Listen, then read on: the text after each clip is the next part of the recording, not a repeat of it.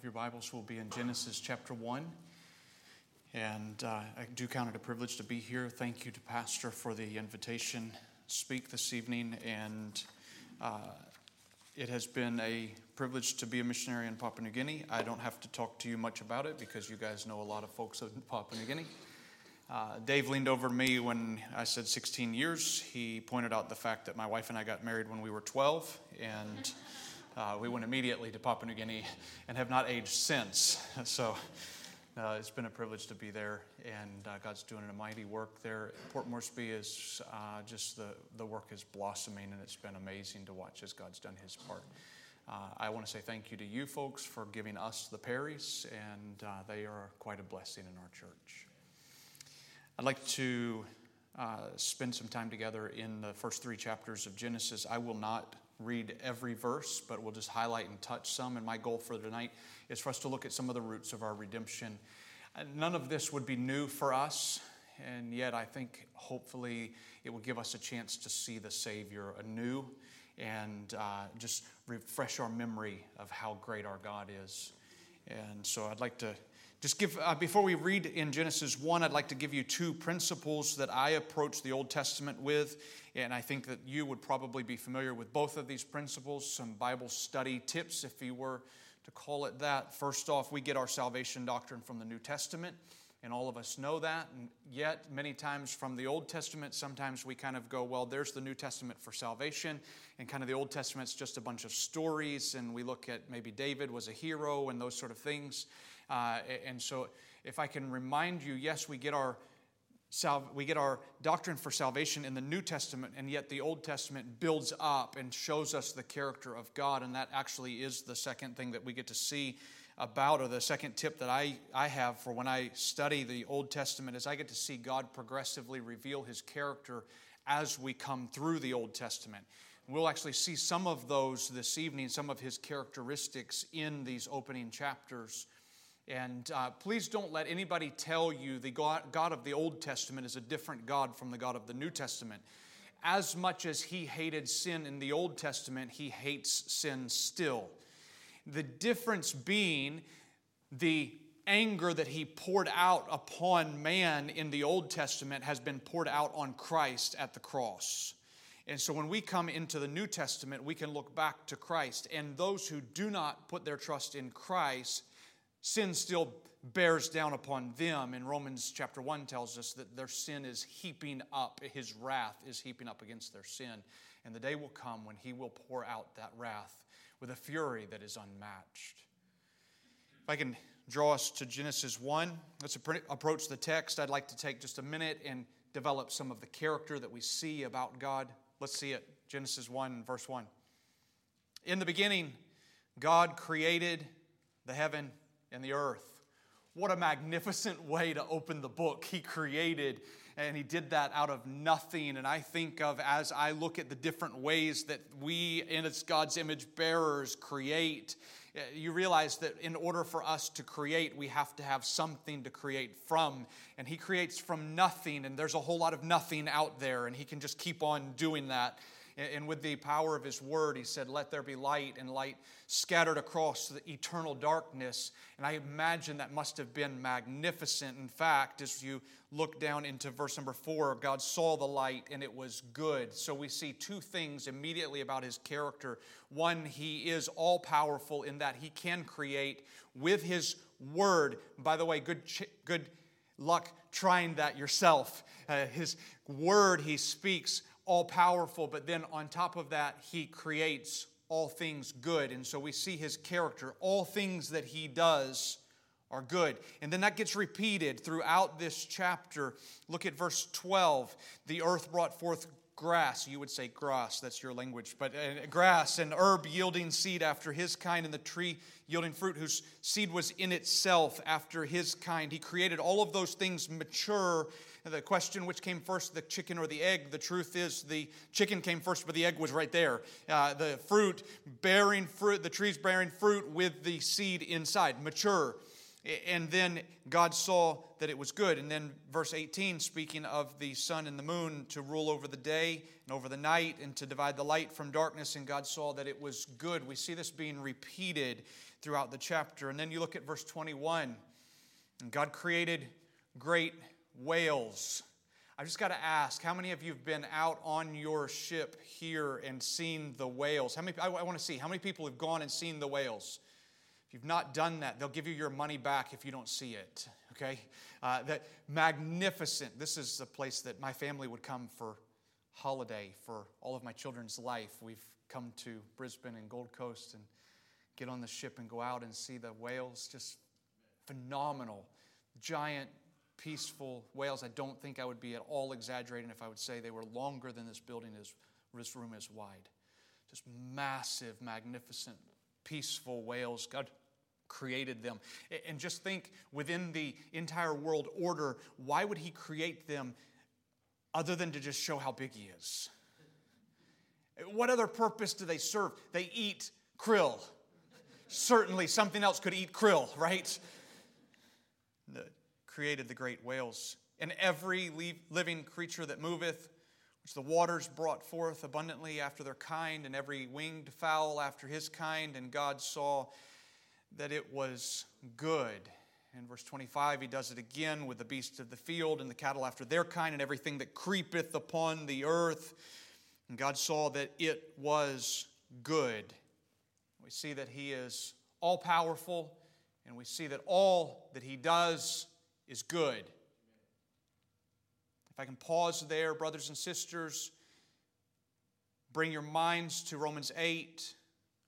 And we know, I hope you know, and we know that all things work together for good to them who are called according to His purpose, them that love God, and them who are called according to His purpose. And if you look at the context of Romans 8:28, all things, the context is pain and suffering and all things. And He works them all good. And then verse 26, the crowning moment of God's creation, all things that He does is perfect. And then God says in verse 26, let us make man in our image, after our likeness, and let them have dominion over the fish of the sea, and over the fowl of the air, and over the cattle, and over all the earth, and over every creeping thing that creepeth upon the earth. So God created man in His own image. In the image of God created He him. Male and female created He them, and God blessed them. And God said unto them, be fruitful, and multiply, and replenish the earth, and subdue it, and have dominion over the fish of the sea, and over the fowl of the air, and over every living thing that moveth upon the earth. God made man in His own image, created us so that we would have dominion over the earth, delegated it to us to have dominion over the earth. Please don't be mistaken and think that God created us because He needed interaction, or He was perhaps lonely. For if that was the case, maybe if God created you simply because He wanted fellowship, yes, He does want fellowship, but that is not the only reason He created us. If He wanted us for fellowship, it would have said in the beginning God was bored out of His mind and had nothing else better to do, so He just made man. That is not the reason that He made us. The chief end of man is to glorify God. And then chapter 2, I'll skip over it, but in chapter 2, He created woman also, Adam, the deep sleep, and God took of a rib. You say, why would God take of a rib? Don't ask that question. He used dirt for a man. So chapter 3. And in chapter 3, God's now got man and woman in the garden. Things are perfect, sinless, no sickness, no pain. In chapter 3 and verse 1, the serpent was more subtle than any beast of the field which the Lord God had made. And he said unto the woman, yea, hath God said, you shall not eat of every tree of the garden? And we know that Satan will always twist God's words. He's so quick to do that. Now verse number 2. And the woman said unto the serpent, We may eat of the fruit of the trees of the garden, but of the fruit of the tree which is in the midst of the garden, God hath said, Ye shall not eat of it, neither shall you touch it, lest you die. She's mostly correct. I'm not quite sure where she got the second part. Perhaps that was Adam. God gave the command to Adam. Perhaps Adam added on. But I think this is going to bring us to the moment within the sermon. We've seen God in all of His magnificence and the goodness that He is. This lays down the thesis or the premise for this sermon, and it would be this idea. Submission to God always brings joy. Rebellion against God always brings pain. Submission to God always brings joy. And rebellion against God always brings pain. Let's see it happen in verse number 4. The serpent said unto the woman, You shall not surely die. For God has known that in the day that ye eat thereof, then your eyes shall be opened, and you shall be as gods, knowing good and evil. So Eve is now reaching out to the fruit. Perhaps she's hungry. She sees that it's good to eat. She now desires to be like God, and she's fallen for the trap of Satan. Verse 6, And the woman saw that the tree was good for food, and that it was pleasant to the eyes, and a tree to be desired, to make one wise. She took of the fruit thereof, and did eat, and gave unto her husband with her, and he did eat. I take it from that picture that he's standing there the whole time. And for the rest of Scripture and for the rest of mankind's history, God holds Adam responsible for that moment where he takes of the fruit.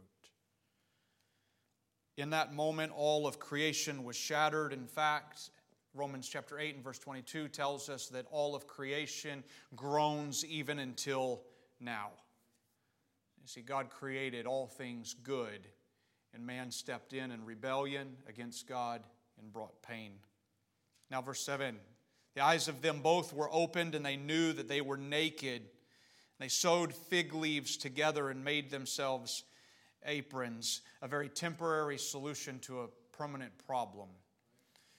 Verse 8, they heard the voice of the Lord God walking in the garden in the cool of the day, and Adam and his wife hid themselves from the presence of the Lord God among the trees of the garden. Stupid, stupid, stupid.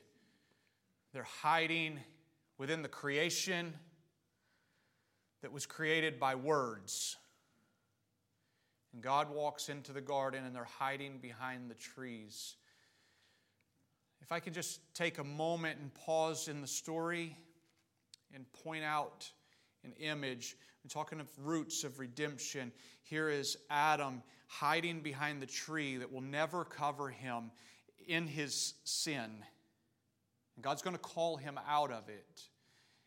And fast forward several thousand years, and you'll see God place Jesus on a tree and tell us to hide behind it. Oh, how glorious is our God, who would have the power to speak all things into existence. And in that moment, as Adam tries to hide behind the creation, has every right to squash it, at which point we would not even exist. And instead, he says, Adam, come on out. Let's see him do it in verse number 9. And the Lord God called unto Adam and said unto him, Where art thou? And I don't think there's a single one of us in here that would say God didn't know where Adam was. Adam, where are you? And Adam is being drawn into a moment of repentance. Brothers and sisters, remember, rebellion against God always brings pain, but submission to God brings joy. Adam, where art thou? And God does this throughout the Scriptures, and He continues to do it to us today. Draw us to a point of repentance. Adam, where are you? I know where you are, but where are you? Confess, Adam, where are you? And He does it throughout the Scriptures with others. You might remember Jacob and Esau. And Jacob tricks his brother, and then he tricks his dad, and he goes in before dad, and hey, Dad, I'm wanting the blessing. Dad, would you give me the blessing? And you remember Isaac, who are you? I'm Esau. I'm Esau. Really, I am. I'm Esau. Well, come here and let me feel you. He must have been one smelly fella with that goat skin just freshly pulled off of the goat on his arms as Dad feels him. I don't understand this. I'm just wondering how bad Esau smelled if he's passing off as a hairy goat. And then fast forward in Jacob's life to the night that he's wrestling with the angel of the Lord, and God keeps bringing him back to, what is your name? I want the blessing. That's what he's fought for all his life. I want the blessing. And God says, what's your name? But I want the blessing. No, what's your name? God calls us to repentance and confession every time. He does it with the woman in Capernaum at Luke 8. Do you remember she's got an issue of blood for 12 years, and she presses through the crowd, and she comes up and touches the hem of his garment. Don't think that it was a magic coat. God heals those who he wants to heal. And Jesus knew all about the fact that this woman's trying to get to him and can't get through the crowd. And he did a no-look miracle and passed his glory through his mantle to that woman. And then he stops everybody where they're at and says, who touched me? Oh, brothers and sisters, draws her into the midst to a point of repentance and confession. Please don't think that you can just float through life. I'm going to be a Christian. I'm going to follow the Lord. I'll show up when I'm supposed to show up. I'll read my Bible. He'll draw us back to points of confession and repentance. Rebellion will bring pain, but oh, how glorious is the thought that submission will bring joy. Adam, where art thou? Verse 10. And Adam said, I heard thy voice in the garden, and I was afraid because I was naked, and I hid myself. And in the next few words I see here in verse 11, I see comfort coming from God's mouth. Verse 11, and God said, who told thee that thou wast naked? I see those as comforting words. It's essentially God saying, I made you that way. Who told you that naked was a bad thing? This is the way I created you. This is the way I made you to glorify myself. And somebody has come along and told you that naked is bad. Who told you that you were naked? What are you doing with those fig leaves, Adam? That's a temporary solution. You're going to need to be clothed with my righteousness. Verse 11, hast thou eaten of the tree? He's bringing him to repentance. Hast thou eaten of the tree whereof I commanded thee that thou shouldest not eaten? Of course he's eaten. God knows it. Now verse 12, and Adam's going to pass the buck. And the man said, the woman whom thou gavest to me to be with me, she gave me of the tree, and I did eat it. Do you realize how fast he turned on Eve? We're a chapter away from, and she is mine. This woman, the word woman literally means she's of me, she's bone of my bone, flesh of my flesh. In other words, mine. Like, you just think this through. God told him, name all the animals. That one's a dog, that's a bird, there's an elephant, the whale, and mine. Glorious honeymoon in the garden. And now, checked her under the bus. And not only that, he turned the blame back on God. It's the woman that you gave me. In other words, if you hadn't given me this woman, I'd have been fine. But instead, you gave her to me. He passes the buck. Oh, how often we do this. Did I mention that submission to God brings joy, but rebellion against God will bring pain? Eve passes the buck as well. She does it in the next verse. Verse 13, the Lord God said unto the woman, what is this that thou hast done? And the woman said, the serpent beguiled me, and I did eat. Did you realize that as you move away from God, you will begin to seek fulfillment in other areas? People do this all the time. These would be the things that cause counseling sessions for pastors. People move towards self instead of moving towards God. They'll move towards self. And I see that played out on both ends of the spectrum, as some will turn to the bottle to try to drown their sorrows, and I will become a better person in my own mind. And yet what they don't realize is that in the midst of that, they're making themselves a worse person. And on the other end of the extreme, I see those who will turn to education or physical exercise or name the thing. Do you realize that the end of all of those is still empty? Because one day your mind will fail or your body will give out. And self makes a terrible God. And some say, well, okay, I won't turn into myself, I'll turn into others. And then they begin to lift up others. So it might be a spouse, and I love my spouse, and I want to do everything I can to lift up my spouse. And then comes the day when my spouse cheats on me and crushes me. Or maybe I'm going to pour myself into my kids. I'm going to give my kids the best education and make sure they've got everything and more that I ever had, and I want them, and the day they bring home a failing grade, what is your problem, child? And we place on others something God never expected them to carry. People make crummy gods. And some turn instead to stuff. I can just get enough stuff, it'll fulfill me. And sometimes that looks like going to Chermside or Australian Fair, or perhaps it looks like going to Amazon or whatever avenue so that I can get more stuff. And it just leaves us empty. And some would go to even religion. If I can just do enough things to please God. And all the while he says, come unto me. I've already provided the way out. Here's the Savior on the cross. Come and hide behind that tree. Don't try it your way. And so, brothers and sisters, be careful about trying to find God somewhere other than where he is. I'm so thankful that he's slow to anger. He gives out curses in verse number 14, 15.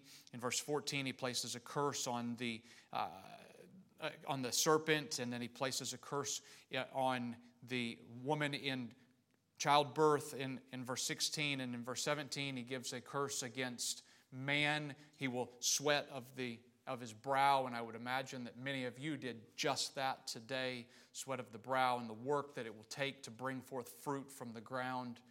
And yet, in the middle of all of those curses, he gives us verse 15. In theology, we would call that the proto-evangelium, the first giving of the gospel. And so can I just look at verse 15 with you, and I'll wrap it up. He says to the snake, but it's more than a snake. I will put enmity between thee and the woman, and between thy seed and her seed. It shall bruise thy head, and thou shalt bruise his heel. Oh, there is so much hope in this. In the midst of curses as things are falling apart, and he's getting ready to drive them out of the garden, here comes a redemption, and he's going to give his own son. He says in verse 15, I'm going to put enmity between you, snake, and the woman, and between your seed and her seed. And this is a glimpse going forward to the virgin birth of the Lord Jesus. And then he says, it shall bruise thy head, and thou shalt bruise his heel. Jesus never got bit on the foot by a snake, but Satan sure thought that he had him at the cross. And in Satan thinking that he got the battle, instead God got the war, because all that he does is good. And there's Jesus on the cross, and at the cross he took every sin from Adam, taking a bite at the fruit, to the rapes and the murders, to the misappropriations, to the proud looks, disrespect to parents and unthankfulness, and he took every sin of mankind upon himself. Therein lies the roots of our redemption. They're found in the fact that he is an all-powerful, all-knowing, good God, and he's long-suffering. So, Father, we want to thank you for your grace upon us. Thank you that you sent Jesus and you did not leave us in our sins, separated from you. I want to thank you that you are a great God. Thank you for the garden. Thank you that you continue to draw us back to a point of repentance where we confess our sin before you. And I want to thank you, Lord, that even in our rebellion, you sent Jesus to draw us back to yourself. Thank you that you continue to give us more opportunities to come back to you in submission, that you don't write us off when we fall. And so, Lord, we want to thank you for your greatness. I ask these things in your beautiful name. Amen.